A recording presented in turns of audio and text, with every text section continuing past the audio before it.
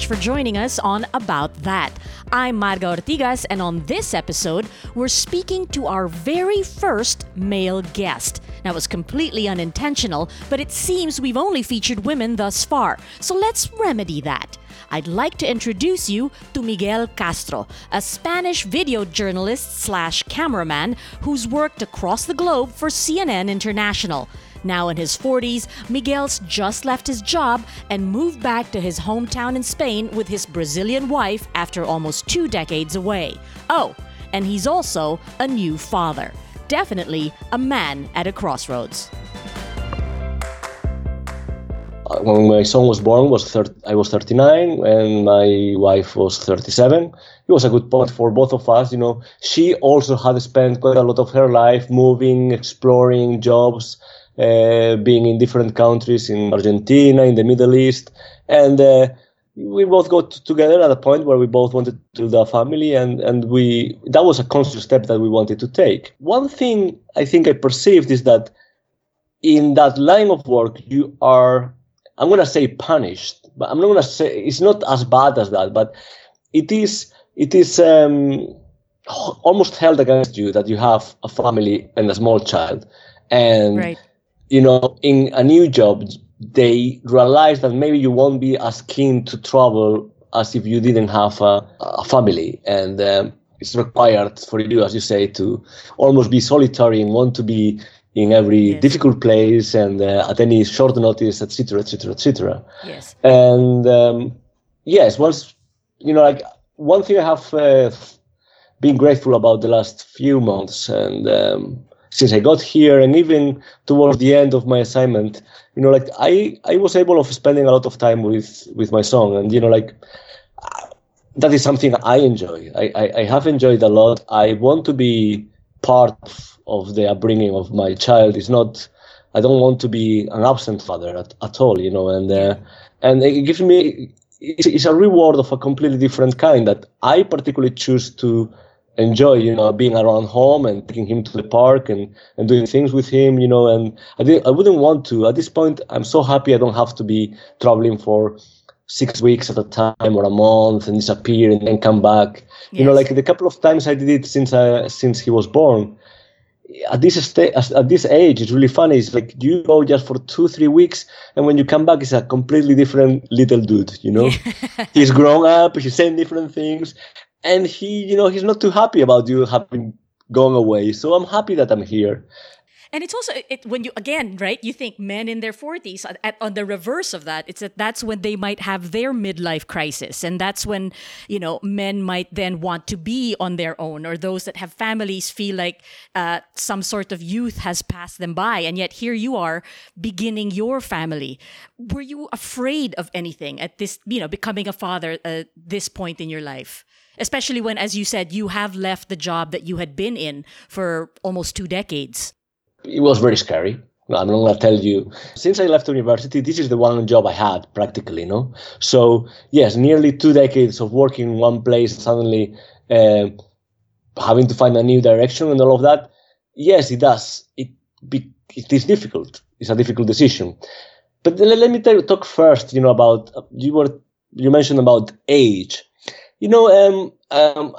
I find myself not alone in the situation of being a new father in my 40s. I think in many people I know in Europe, in Spain especially, lots of people start fatherhood very, very late. I mean, late 30s to early 40s. It's very, very common, in fact. I think that what you were mentioning of midlife crisis applied more to a generation where the what was expected from them was to very soon, finish college, start a family, settle down, and then, farther on the road, they are questioning, is this what I wanted to do with my life? I think we found a bit more freedom on, it would be fair to say that there was a bit more freedom on choosing your own timing and the lifestyle you wanted to have for longer, and maybe less pressure of expectations were put upon us. So maybe that's why we are not having the need of having that midlife crisis. True. And you took a very different path, yeah. Or maybe my midlife crisis is in the 60s. I don't know. We will talk again then if you want. Okay. Yeah. But like as you said, no, you've returned to Spain. You now find yourself having to leave the job that you've had for nearly 2 decades. What are you expecting to do at this point, or what have you given yourself the freedom to feel right now? Are you looking for something else straight away? You have a child depending on you. You know, as the man in your 40s with a wife who isn't from Spain, and you clearly are the native there. What concerns have you got having made this giant move? Oof. Lots of concerns.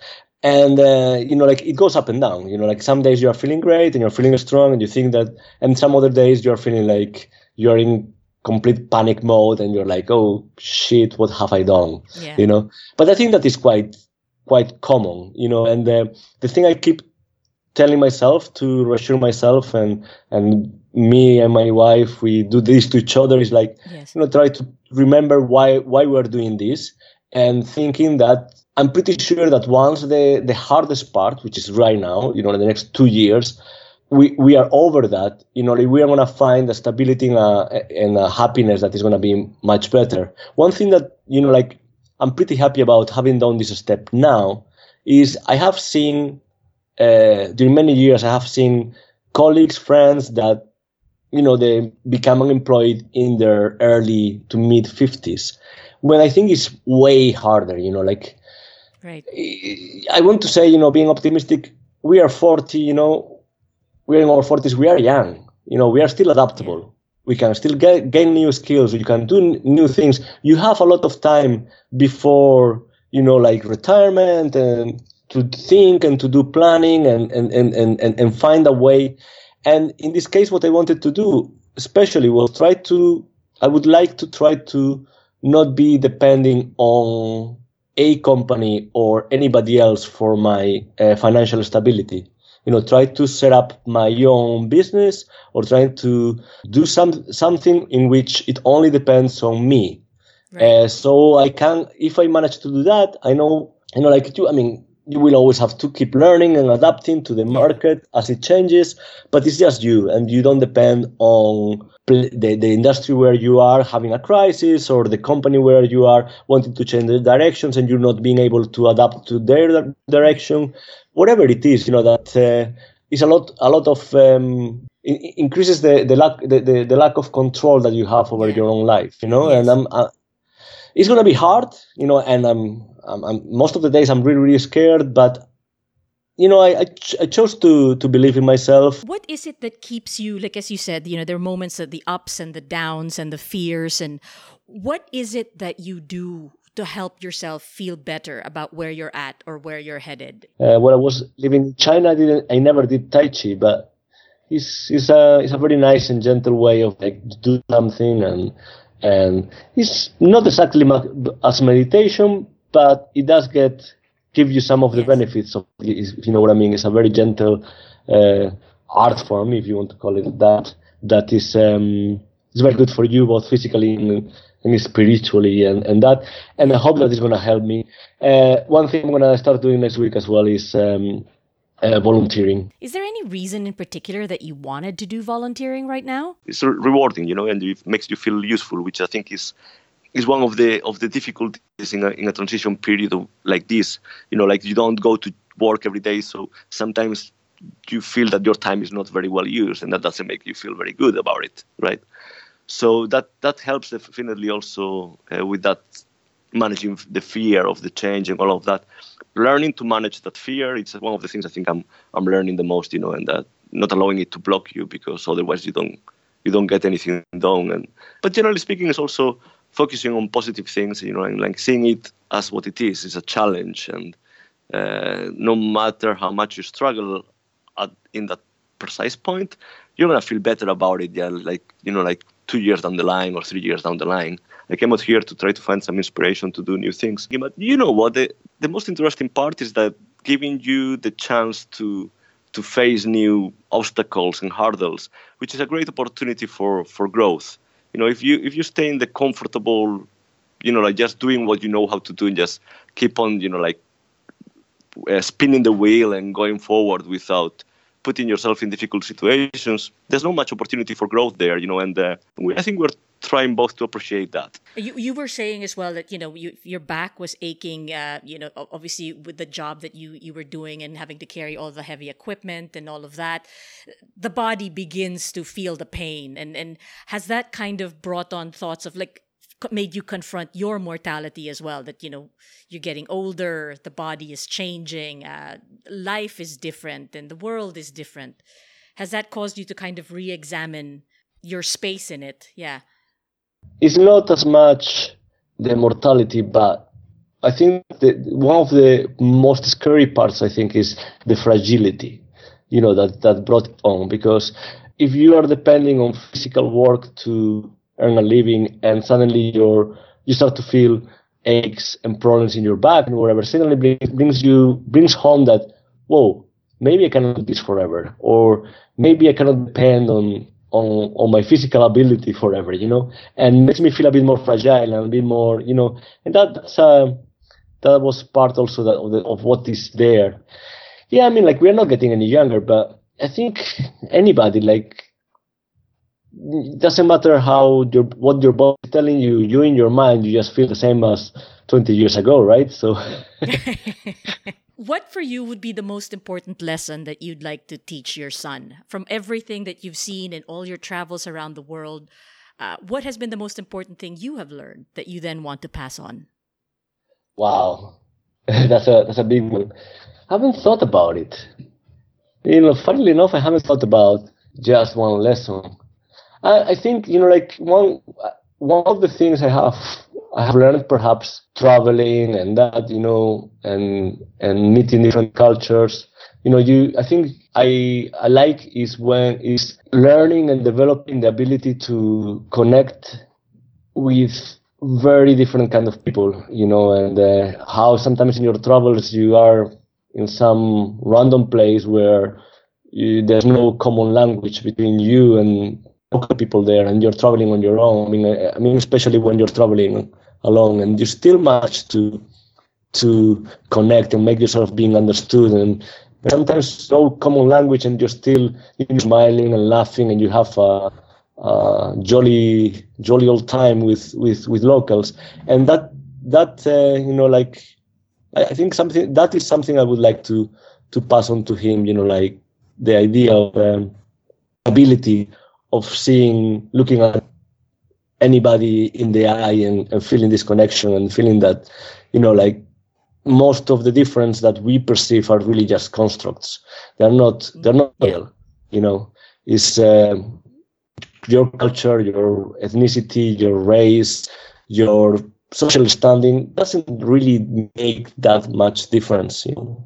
It's just something artificial. Yes, I totally imagine that. And as you said, the ability to being able to look someone in the eye and speak to them in a way that you can connect as human beings. And I know that that's also why, you were happy to speak to us, and I'm very grateful. And, a large part of doing this podcast began with wanting to speak to women who were of a certain age and going through changes and transitions. And yet we have found that we do have quite a few male listeners, who either seem to be going through the same thing, or maybe wanting to understand what their partners might be going through, or their friends or their sisters. Now, what would your message be to women who are going through this? Who might either be going through it at the same time as if they have male partners, or brothers might be going through it as well. Is there something that you see would connect the genders or people who are going through any kind of major transitions in their life? This is maybe a little bit of wishful thinking, but I think there's less and less differences between genders. Well, I would like to think that's what's actually happening. And I think from a professional point of view, and that old dichotomy of males being the breadwinners and females being at home and dealing more with family, thankfully that is changing, and that is evolving. And I think with something that has happened to me is that I wanted to dedicate more time to my family and more time to my child, which maybe in the past that would be a very female thing to a female approach to your career. Just be willing to put a break on your career so you can actually spend some time, and reshape your life according, taking into account. So I think and I'm hoping to think that there's more and more things that connect us now and that are the same. Still, what can I say? Have patience with us. We still don't get 100% what your situation is, and probably you won't get 100% of what our situation is sometimes. One thing I wanted also to bring up with you about, yes, you mentioned before my fears coming back here. The reverse culture shock is slightly hard. It's weird because something that is familiar or used to be familiar is not familiar anymore. But one thing that really, really worried me coming back to Europe is that my wife is Afro-Brazilian, so my kid is part black, he's mixed race. You're worried about prejudice? There is a lot of racism in Europe. I cannot teach him, for example, how to grow up a black man in a white society. I know he's mixed race, but many times he's going to be identified as non-white, at least, and that may bring issues that I'm concerned if I will be able of helping him, how to deal with them, because I haven't experienced them myself. My wife's response generally is that it is not like I don't face prejudice here in Brazil. It's not that we're going to be free of prejudice almost anywhere. So, we'll just deal with it like I have done all my life. And I support that. It is not a very easy time, I think, to be a minority in any Western country right now. Generally speaking, we haven't faced, as of yet, any events where, that made us uncomfortable or anything. I think we start to feel that we are in the right place at the right time, which is a nice feeling. Miguel, thank you very, very much for your time. And hi to your wife and child, and good luck. Good luck. And it has, as you mentioned earlier, the partnership with your wife going through all of this together has been, I'm sure, very helpful for you, that you're not going through all of this alone. Absolutely. It's strengthening, two standing together, and that helps a lot, and I actually don't know if you being alone, it might be easy in certain aspects, because you have to take other people into consideration for your decisions.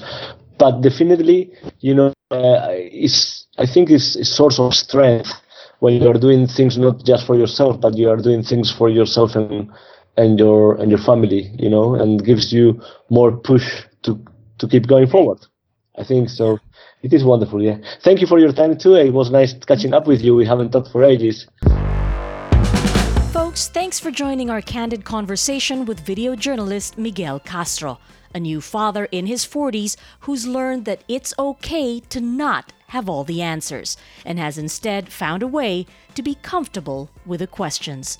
If there's anything Miguel's years on the road have taught him, it's to go with the flow, even when trying to plant roots with a growing family. We'd also like to apologize for the quality of some of the audio and hope it wasn't too distracting. What can I say? Internet connections. I'm really sorry about that.